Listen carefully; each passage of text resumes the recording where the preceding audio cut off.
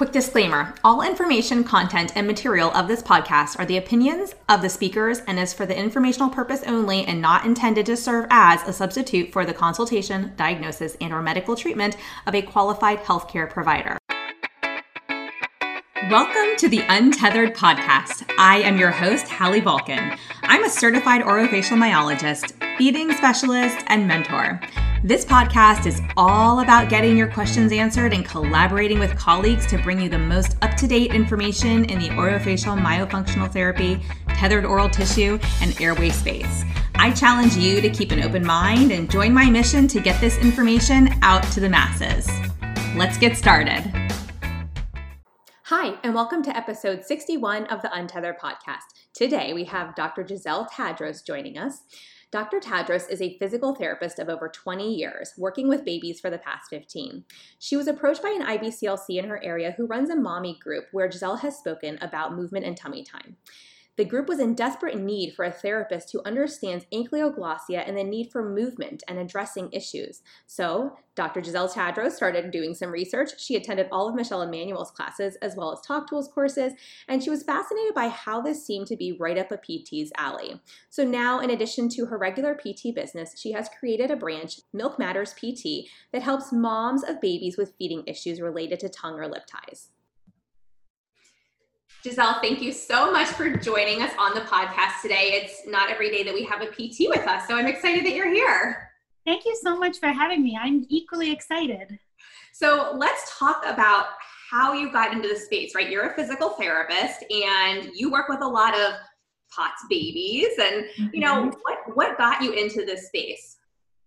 So about 5 years ago, I started my own practice here in New Jersey.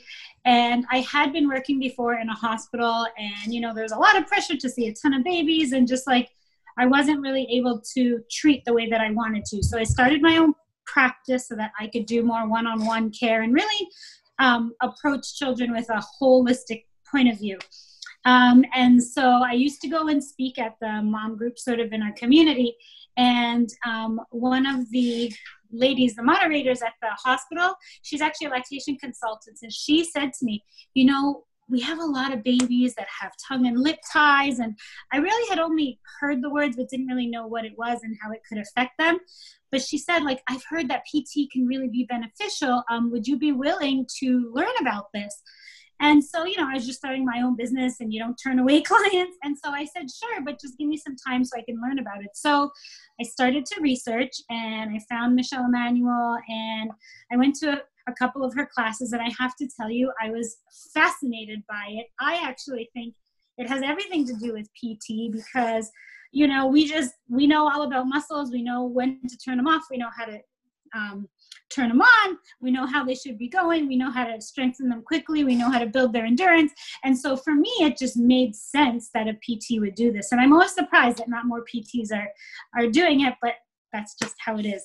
And it's been amazing. And then I think one of the other great things that's come out of it is once you're doing feeding, you're seeing kids that have feeding issues.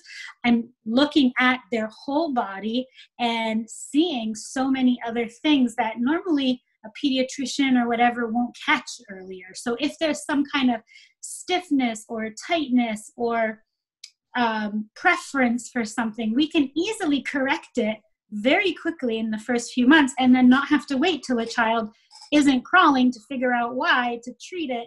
So it's just made me as a PT better in terms of my entire practice and not just the tongue ties.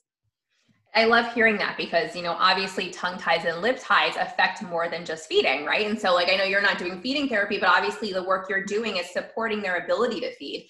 And it's so important that we have that body work component, which is why, I preach that in my practice. And obviously for those who listen to the podcast, they know that we talk all the time about how we're connected I always say from the tip of our tongue all the way down to our toes, because we know what that tethered oral tissue really does to the entire body. It's not just what's going on in the mouth. It really impacts the whole body. And I've obviously lived through this with I had one who was tongue tied, but she was ahead of all her motor skills, and it never impacted her motor skills, even though she had a tight neck, and she, but she has some feeding issues at 4.5 still that we're working through. And, they've turned into those myofunctional issues. And I look at her whole body and I go, like maybe there is more to this that I missed, because that's not something I was looking at 4 years ago. Whereas with my second, who we released on day 5 of life, she had also had the head and neck preference, the tight neck on one side. Yeah. Both my kids had that.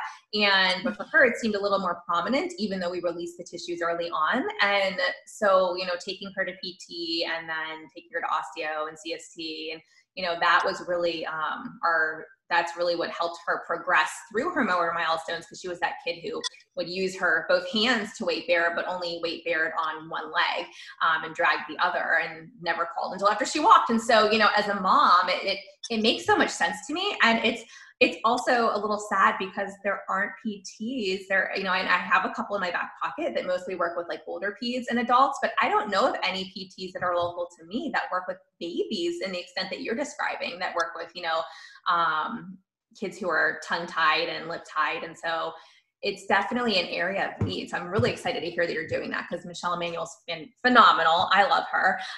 She's a dear colleague and friend of mine. And so I always get really excited to hear when people are learning from her, because she's such a wealth of information. And I feel like everybody needs to take her classes. Yeah. I mean, when I first heard about it and she was describing how like having a restricted tongue can inhibit entire movements, I don't know, I guess I wasn't buying it at first, but then there's this great video floating around on YouTube that shows that fascial line and how everything comes up to the tip of the tongue, and how the tongue is so big part of it. And it's fascinating. And then once I started putting all this stuff into practice, I was like, not every baby with a tongue tie has torticollis. Like, it didn't make sense to me. And then sometimes, like you said, the torticollis doesn't present like a typical torticollis, because when there's one specific muscle that's tight, as a PT, we expect certain symptoms, and it doesn't really fit. And so I just feel like this just opened the door to my eyes of being able to look at a whole body, and how the tongue really can significantly inhibit or facilitate movement. So it's like, all these babies that parents say they hate tummy time, like, babies don't hate tummy time. There's something stopping them. Yes. It's just like saying a baby is colic. No, they're not. There's something wrong. Babies aren't going to just cry for 3 hours, 3 days a week. Like, it doesn't make sense. Let's figure out what it is. So I don't know. I just feel like it's so dramatic how we can affect their development and their progress that, I don't know, every PT should take it. Yeah, no, and I'm so glad you said that, because I've talked to others about that, where I was talking to somebody on one of the recent podcasts, and she said, colic isn't real. Colic is not a thing. It is basically something that we have created to slap a label on what's going on. Rather, it's a Band-Aid instead of, they're just colic, instead of actually looking at what's causing that. What is the root issue underlying this behavior? And so I love hearing people say that, because I completely agree. And, and look, yes, okay, call it colic if that's what you want to call it, but why?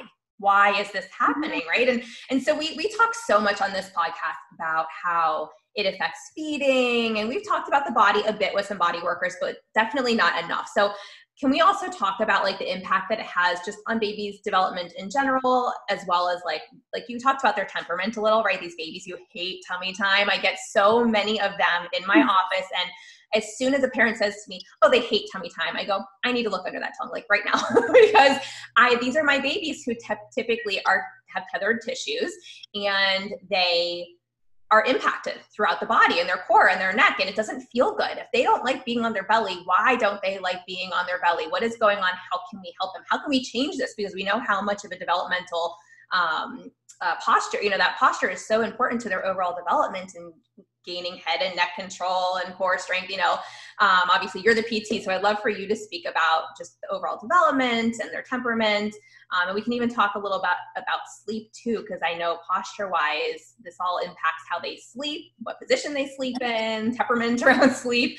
So yeah, can you speak to some? I know that's like we could fill the rest of the podcast with all that, but can you talk about just temperament and full body impact? Yeah, I mean, Michelle Emanuel has this great little video on her website, but I always think of it too, like that fascial tightness or restriction. Think about when you're like, I don't know, like at a store and you try on something that's like way too tight for you. You thought it was going to fit. And then you're trying to take it off. Like you just can't move, right? You're trying and you're fumbling and it's uncomfortable. And so I just love that analogy because I feel like it allows adults to understand like what it is that their baby is feeling. There's a restriction. It's tight. You can't move the way you naturally would. And so they don't because it bothers them.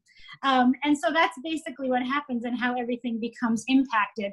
And I think for sleep, it has a lot to do with the airways. So they, babies are trying to optimize the amount of air that's going in and so that they can breathe.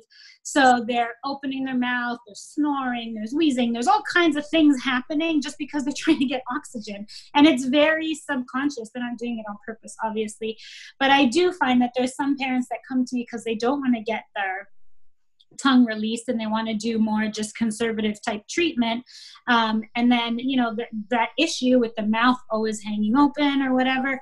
And, it's hard for me because I do have to convince them that it's important for them to get it fixed because if you can't breathe, I mean, nothing really matters otherwise. And so, the posture of the mouth is really important because it shows if the tongue is functioning well, if it's causing any kind of blockage of the airways or whatever. And then again, we naturally were meant to develop on our bellies. So, with the whole back to sleep movement, babies are spending more and more time on their back. But the reality is we're supposed to be on our bellies. And that helps us stretch out of that fetal position that we come out of. And sometimes parents forget that their baby hasn't just been alive from their birth date. Their baby's been alive for 9 months before that, and they were positioned and tight. And so you have to take all of that into consideration. And, babies come out with all that. And then you're presented in this new world where there's gravity and all these things. And it just makes it really hard for them. So it just not being able to be on your tummy or struggling to lift your head up or, like you said, with your daughter, one leg dragging behind, there's reasons for this. And it can all be addressed and fixed if we look at the root cause. Yeah, absolutely. And Lily, my first one, who we didn't release until she was 2, she slept in like a tripod with her tushy up in the air. And, and now I know that's like an airway thing. She was trying to get more air into her poor little body. And as a mom, I'm like, holy cow, like I'm lucky that she figured out a way to do that for herself, but like obviously not optimal. With Mia, it's so fascinating to me, right? It's so fascinating. Yeah, I mean, how the bodies, like you have to watch these little human bodies, like what our bodies, even as adults, obviously, like what our bodies will do and compensate with in order to survive. Like breathing is going to take precedence over everything else. So what is our body doing to make sure we open our airways? Well, we know in some people, it pushes the jaw forward, the head and neck might sit forward, we get that hunched back. If you have a tight neck, you might also be a little bit over to the side. That's going to, so there's just so many different pieces to the puzzle. And it's fascinating. My second one also always slept on her belly and, but flat on her belly. And I was that mom who was like, I know there's this whole like back to sleep campaign for SIDS. But if my child is constantly flipping herself over, like even as a young baby, and maybe it's because she was tight and like she was like she could just do it because everything moved together. I was like, I'm not going to move her. Like, it's not worth it to me to keep flipping her back over. Like, if she seems to need to sleep in this position for some reason. And to this day, she's a belly sleeper. And both of my kids, despite having TOTs and one supposedly having like torticollis, but not really torticollis, they both have beautiful head shapes. So I'm very happy with my decision to let them sleep on their bellies. Absolutely. I mean, I have to say, I slept my kids on their side. Until they were able to roll over. But I think that was just because my husband was like annoying. I really tried the side sleeping.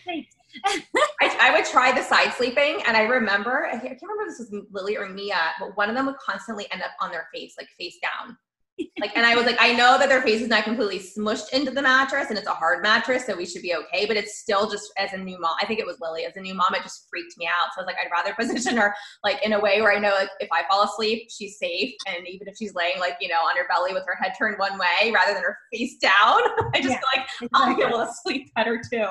Oh my God. Absolutely. And then in terms of me just being a PT, I think we were talking about this before, but I do feel like it's completely changed the way I practice. So I have such a more, I don't know, a softer, more gentle approach to PT, because I know even people come to me now where they say they have torticollis and the doctor taught them to pull on the head and pull on the shoulder and stretch them and hold it even if they're screaming, every diaper change. And it's just like, I don't do that anymore. I don't do it in my practice. I don't believe in stretching. I don't think it's effective. I would rather put the baby in control and have them do these soft, subtle movements through active movement and positioning that allows them to sort of be a little bit more in control. And so, like I said, it's really changed the way that I practice PT in general. And it's been great to learn from moms too, because moms have figured out a lot of these compensations and they help me figure out how to help others. Yeah. Well, no, and I think that's a really cool thing that you point out where you're saying don't stretch against the tightness, like don't stretch against like that torticollis, because that's also, I was basically told to do that and from a, more traditional PT, and that's what they were working on. And obviously Mia hated it and she would cry and fuss and didn't want to do it. And, as a mom, I'm sitting here going, okay, just suck it up, mom. Like, this is helping her. Like, this is good for her. Like, telling myself that. And now that I've spoken with others who are more about like modern counter strain techniques, like physical therapists in my little world, they have said, no, like you should actually you want to move the neck towards the tightness and the shoulder, the head and the neck kind of towards each other to then maybe like release it away and like in a very gentle movement, like not, and the baby's not going to mind that because it's already tight. So it's not like you're pulling against the tightness. It's not going to hurt them. And I was like, that makes so much sense. Like, oh my gosh, like, yes. Like, why? And I'm, here I am as a mom being like, oh, I wish we had done that like early on. And obviously I missed the boat with that one on Mia, but it was a really cool concept to learn about. And that's why like having such a collaborative team of people who all come at this whole tongue tie arena and, full body impact holistic treatment from like different walks of life, like all of our different backgrounds together is so imperative, because the little things that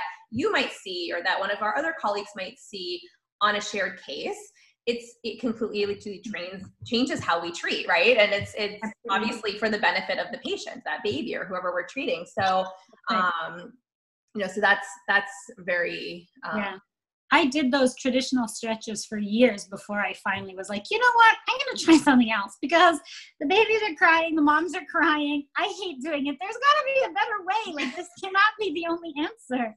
And so, I mean, we've all been there. And as long as we're constantly, like you said, learning and like learning from one another and trying to, with the baby's best intentions, I think that we're on the right track. Yeah. Well, and one thing you mentioned when we were talking before the podcast is that, and you did talk about this slightly here too, is that some parents will come to you and kind of want you to adjust out that tie, right? Or do like, more manual therapy rather than going for the actual release procedure. And I know that we find, and you've said like oftentimes that we find that the release unlocks the door, doesn't open it, but that we need to help figure out like correct muscle memory that's needed for sucking and, the right techniques. And so can you speak a little bit to that? Because I know obviously like on the one side of it is we get families who come to us who are like, I'm not sure if I even want to do the release, and we kind of know it's needed. But then on the other side, we also know it's not just about the release. There's like that whole other world surrounding the pre and post-op of the release. So I'd love to know like a little bit about how you approach that with families. Yeah, sure. And I think you said it so beautifully too, because I've done like the Talk Tools courses with Robin Walsh, and she's also myofunctional and a speech therapist. And so she always says it's about function, it has to be about function. And then of course, Michelle Emanuel's on a little bit of a different train that says it has to be released. If there's a tongue tie, there's going to be a lot of issues, it has to be released. So I guess I just look at each baby differently, but I would definitely say that there's some kids that probably could get by with feeding if they have a tongue tie, but there's not any specific issues at hand. But as you know, the research does show that later, if their tongue isn't reaching the roof of their mouth, they may have speech issues. Their teeth aren't going to grow in correctly. There could be airway issues and all that stuff down the road. But I do think as a new mom, sometimes that is coming to you and they're so nervous about this release, if they're not having actual feeding issues, then I think it's okay to kick the can down the road a little bit until the baby does present with something else. So that's just my approach to it, because I do like to link it to function. I think that that's important just for the well-being of the family unit, because as you know, and as you've seen, the release can sometimes, there's a little bit of regression in feeding and there's other things that can happen. So they were like, we were doing good. And then someone told me that my baby was going to have autism. And so I got scared and did the release, and now it's a mess. She won't take a bottle. She won't eat. She won't do anything. And so, it's hard. It's hard as a parent, as you know, to make these decisions when you're still just learning how to care for a little baby. Yeah. Yeah. No. And I love that you say that, actually, because there are so many amazing people in this space who are teaching us. And, we've launched our Feed the Peds course, and now I'm teaching on like the TOTs and Myo stuff within that course. And we've got an OT in there with us, plus other speech therapists working in various different realms. And so it's been really cool to kind of bring all of our knowledge together. But we get these questions. Well, do you always release a tie? And when do you not release a tie? And, what I always come back to is, well, if there is no functional impact, is it truly a tie? No, there need to be symptoms in place for it to be a tongue tie.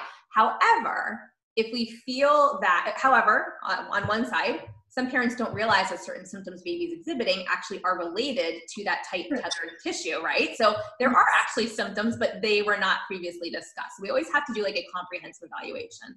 On the other side, like you mentioned, well, while we know what could be happening down the road, if this baby is feeding well, and baby right now has two primary things, right? Like feeding and breathing at the moment, but obviously there's a lot more going on. I'm totally downplaying all the other developmental milestones. But we need to be able to breathe, and we need to be able to eat to sustain life. And if we can't, obviously there's some other significant interventions that take place. So I always tell parents too, like, let's not rock the boat. Like if baby's feeding well and you haven't had any feeding issues, but you're concerned about those tight tissues and there really aren't any other big symptoms, we're just kind of looking at this and it looks like a heart-shaped tongue, but everything seems to be progressing on the normal developmental milestone timeline, and baby's feeding okay and crawling now and sitting up, and and we really don't see like major deficits, then I also will say, hey, like this is what we want to look for. This is what we should, and if at some point in the next couple months, couple weeks, like something changes, let's revisit this. Like, let's not just table it for good. So I love that it's, you kind of look at it, I think, similarly as I do. Like, let's have an ongoing open conversation. Like, let's return if we think there are some issues. Like, I agree with you that tissue under the tongue looks tight, but baby can have some regression and some feeding issues if we release the tongue and all of a sudden, like, let's say they're compensating super well right now and we release that tongue and then they can't compensate anymore. And then we start to have feeding issues that weren't in place before, regardless of the pre-op that we did. So that's why, like, there's no clear-cut way to approach every case. And I love discussing this with people who get it, because it's one of those topics where like, I have people, they're like, well, what's your protocol? How do you do this? And I'm like, I can give you 3 common scenarios of what it might look like. But every case is different. So it makes me really happy to hear like other people get it. Yeah, actually, you just gave me an idea. Like, I do make parents fill out like a checklist, right? Like, are you having difficulty latching? Is there discoordinated suck swallow? Have you had mastitis or plugged ducts or whatever? All these things, white tongue, high arch palate, like all these things, so that they start to just sort of keep that in their back pocket. But I wonder if I should maybe create like more of a handout or something that they could take home and be like, watch out for all of these things and, call me back. Yeah. And that's like, we've actually been working on more of like a tongue tie, like checklist or something to that effect. Exactly. Because normally I'm sitting here like after each one and I'm going, all right, for this child, like look for these things. And it takes so much time to create that. Like when it's actually for so many babies, depending on where they are, we could probably create like one document that says like, between these ages, watch for this, between, based on like the milestones they should be hitting. And, if we have concerns that that this isn't happening, or you start to see this, like, call me back. I think parents really appreciate that, because, as a mom of a 2 and a 4-year-old who's not that far away from having been in that baby stage, I feel like my brain is starting to finally come back to like where I was before having kids. So I'm still waiting for that. Well, look, disclaimer, if it doesn't get written down or put on my calendar, it doesn't happen. Oh, okay. But I feel like my brain functions better than it did even a year ago. So I'll just leave it at that. Well, I have 3 kids, so I'm going to use that as my excuse. But in all honesty, my middle son was like a happy spitter, was never able to breastfeed. I put him on a bottle and he, like I said, was like spitting up so much, but it never really bothered him. And it wasn't until he started to really talk, and then he was like 7 or 8 before I realized that this kid has a tongue tie. And so he was released at 9, and he, got speech therapy. But for sure, there's just like picky eating, poor chewing, delayed speech. There's like so many, his teeth are so crooked. And so I don't know that any of us have the right answer of like maybe doing nothing isn't the right thing, but I don't know. I mean, you just, this is the dilemma of being a parent. Right. Well, and then you also get to the point where I know there's providers in the country who are super tot savvy and they do great releases, but they will not release a toddler because they feel like it's just too difficult. And, I've got an oral surgeon locally who does beautiful releases regardless of age. Like, and we've got the toddler ones down, and usually I'm like, hey, can we suture that one on up? Because it's going to be impossible for mom to get in there and do post-op. It's going to be traumatic for both of them. Like, let's just suture that kid up, because the extra pain those sutures will cause is much less than the pain that's going to cause mom and child, with all the anxiety and stress that's going to come from trying to do active wound care. And so we've got our system in place, and we do release toddlers, but they obviously have to go through that pre-op, therapy. And again, people always ask me, well, what's your pre-op therapy protocol? Like, what do you have them do? And I'm like, that's completely dependent on how they present. Like, everybody's different. It doesn't matter if like this 2-year-old and that 2-year-old come to me for pre-op. Their pre-op plan, I might have like a general bank of exercises that I pull from in my brain, but how I adapt it to every child and the reason I'm using it for every child and like our end goal is, well, we might obviously want like, tongue up, closed mouth, proper swallow postures, proper oral rest postures. And we want like, I pull in my team to work on the other areas of the body. Yeah, we've got similar end goals, but how we get there always looks very different. And even the end goal can look different from one child to the next, and what they're able to do or what we expect them to do. So I know you also, having obviously trained under Michelle and Robin, and you get the whole pre-op thing. So what do you do for pre-op and in general with like your patients? A lot of times I just work on tongue range of motion, just to like optimize the amount of motion that they have going in, because that's what we do with like rehabbing a knee, right? You like optimize the strength and you optimize the range of motion before going in, so that the body has that muscle memory a little bit to go back to when they need it. So it actually looks very similar to what my post-op protocol is, which is range of motion and sucking and strengthening. But it's just doing it all early so that the baby can do it. And then of course, addressing any of that tightness that I see through like really gentle, like craniosacral and string chemistry and all those kinds of things that we were talking about. Parents are always amazed how effective just like your hands on them can be. Oh yeah, absolutely. And I love, gosh, I wish you were local to me. It's like, I know, I feel the same. It's so hard to like meet such an amazing person who really truly gets it and does like what the babies need, because there really aren't a lot. I mean, we have some really great osteopaths and we have got craniosacral, but I don't really know of any PTs in my area. Maybe they're here and I just haven't found them yet, that do what you do and that really get it from like the full body tongue tie standpoint. And so sometimes when I say to a parent, okay, I want you to go see, this craniosacral therapist, the osteopath, we have some resistance if that's a new thing for them. And they're also out of pocket, not covered by insurance. But for some reason, if I say, hey, I want you to go see like, our PT, they're like, oh yeah, okay, like PT, like that makes, it's almost like the way our medical system is ingrained certain thing in people's brains. And we're covered, they'll get reimbursed, So it's such a nice, we help with that. And you were saying before, I say this all the time to my patients, but my husband is a pharmacist. And so I'm a PT. If you come to us and say you have back pain, well, he's going to tell you a slew of medications to take, and I'm going to tell you a bunch of exercises that you should be doing. So it's like you said, we're all different and we all have answers, but they're not always the same thing. And the combination is really where the magic happens, actually. Yeah. So with COVID and the pandemic we're living in right now, what have you done? Like, are you doing anything differently? Are you still able to do in person? Have you moved everything online? What does that look like for you? It's one of those rabbit holes. I know. So I do, one-on-one care. And because some of the babies that I see are quite little, and also because my office, like you, is in my house, we did make the decision to not do any in-person visits. So everything has been moved virtually. And as you know, also that it's been interesting for me because I do feel like there was sort of this buzz about teletherapy and trying it out, but we really were just like launched into it and forced to do it. So I've learned sort of, what parents can do on their own. And it's really, I think it's been great for me because I'm really enjoying the educating and empowering parents that they could do it and not just like a here, fix my baby approach. But I do feel like there's something missing. So I've been able to do it, but I have to say that I can see their frustration, and I certainly have frustration because, I mean, the uniqueness of physical therapy is that we put our hands on people. And just like you guys, I mean, some stuff you have to demonstrate and they don't know pressures and wear and all that kind of stuff. So I am looking forward to having children in here. Like, I'm in New Jersey. We've been really seriously affected. There's been like mothers and fathers in the school where my kids go to school who have been lost. So it's hit us really hard. So as much as I want to get back, I just don't think it's responsible yet to start.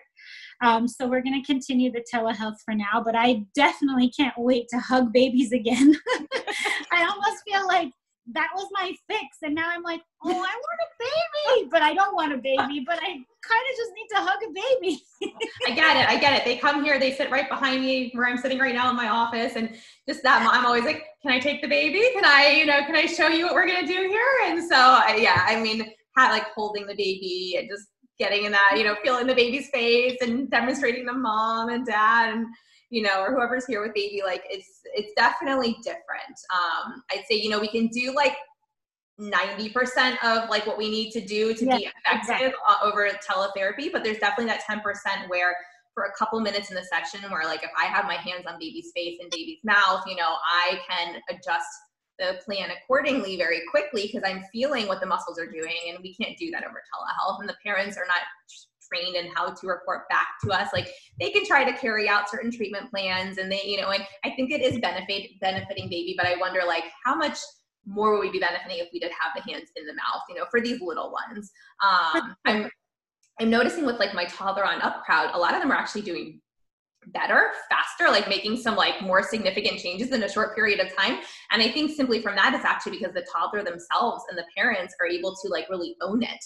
And so that's been kind of cool. But, obviously when it's more passive on like a baby, it's a very different experience. So, so thank you for sharing that with us. Cause I think so many people are like curious to hear like how it's going, what other people are doing. And I know you mentioned also that you've been able to do like more virtual consults this way and really reach more moms. So are you actually like going beyond New Jersey? Is it all within New Jersey, but just like for further distance from where you're located? Like, how are you doing that? I'm doing sort of like wellness stuff. So it's just a lot more education for the people that are beyond and outside of New Jersey, because really we can't treat, right?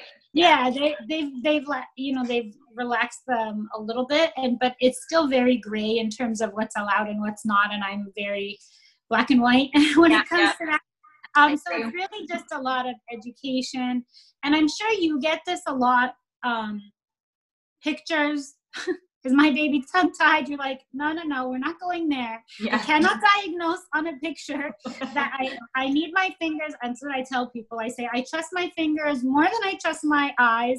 And unless I can feel, then I'm not confirming or denying anything. And so it's really just educating about what they could do, how they can help, and not really, just helping them along the way, these virtual consults. And it's been good because some of them don't know where to start. And as a TOTs therapist, this is post-grad work. It's very specialized. So your average speech therapist, your average PT, your average dentist is not going to know about this unless they took the time to train. So, by the time they come to us, they've been dismissed a million times and they're very discouraged. So just like having a space for them, I think is really helpful, and giving them some tips that they can do that they see benefit, even if they can't immediately get released or whatever the case is. So in that sense, it's been really helpful for parents. That's awesome. And I know that you've actually also mentioned that you're working on a few projects to make some of this information more accessible to parents. Can you share a little bit about that before we wrap up today? Sure. It's all sort of just in the works, but it's basically what we were just talking about, is like giving a space and a voice for parents who are like Googling late at night, that, just to give them that, to help ease some of the anxiety that they face and validate the symptoms that they are seeing and feeling with their kid, because really they just want to help their child. Yeah. And so just creating programs that, instead of just being able to help the people in New Jersey, because with my license, I'm guided by rules, that this can sort of open up to the entire world. Awesome. I love that. As a business person, I always love hearing what other people are creating. And, and I think that's the biggest thing is, I feel all of us have a job in this space to make this information more readily accessible, whether it's to parents, clinicians, whoever. And so, that's why I might spend an hour creating one little Facebook or Instagram post of like what cups to drink from, or what, like, is that how I want to spend my Friday night? Not necessarily, but like, if that means that like I can get more information out to a parent through a visual and to other therapists, and we can start a dialogue on that, and I can help educate as to why I recommend one thing over another. Like, to me, like, that is time well spent, because, with the whole point of this podcast, I went to look for it. It didn't exist. And I was like, I've got to put this information out there. We've got to get it out there. And, it's similarly, there are other practitioners in this space who are, working from that same mindset. And so it's really, really fun and awesome and exciting, I think, time that we're in, because, the more people that step forward and like offer this information, and also, like you said, for parents, validating that like they're not crazy and what they're seeing is a problem. And even though 7 other health practitioners have turned them away, like your mommy gut and your mommy brain are telling you that something is not right, and that, and you're correct, something is not right. And I might not be able to be the one to diagnose that, but I can confirm that you are on the right, right path. And like, hey, if this for me, I would go talk to this person next, which is why I get inquiries on social media and in my email inbox every day, whether it's from like practitioners or parents, like, hey, I think my child has a tongue tie, or hey, I think we need Maya, or hey, like we need an ENT, or hey, we need this person, like, can you help us find it? And I will turn around and I'll email listservs that I'm on or go to Facebook groups and ask, because they don't have access to those, right? And so, my goal, if I can connect families, like, that makes me a happy person, because I just want them to get the care that they need. So, so thank you for what you're creating. We don't even know necessarily like what it's called or what it will exactly be yet, but that's okay. I love it. I love the idea behind it. So keep us posted on like when you do launch that. That would be really cool to know about. And where can we find you? Where can everybody find you? So I have 2 different Instagram accounts. One of them is Milk Matters PT. That is specifically for babies who may have lip or tongue ties. I also have my traditional PT business, which is In-Home Pediatric PT. Both of those are the same on Facebook as well. I manage them myself, so if anyone wants to send me like a DM, I'm going to be the one to respond. And I also have a website, which I know you're going to post, but it's inhomepediatricpt.com. And that's it. Information is all out there. Thank you so much for having me. This really means a lot that we can communicate like this. I know. This has been such a blast having you on the podcast. Thanks for listening to this podcast. If you want to hear more of these Myo, TOTs, airway, and feeding related episodes, be sure to leave a review on Apple Podcasts or pledge a small amount on patreon.com/the Untethered Podcast. If you found value, others in this space will too. So be sure to share this episode on your social media platforms, and join us over on Facebook, on my Facebook page at Hallie Bulkin Biz, on Instagram at Hallie Bulkin, and you can head over to theuntetheredpodcast.com to grab a copy of the show notes, where you can also subscribe to be kept up to date on the latest podcast episodes.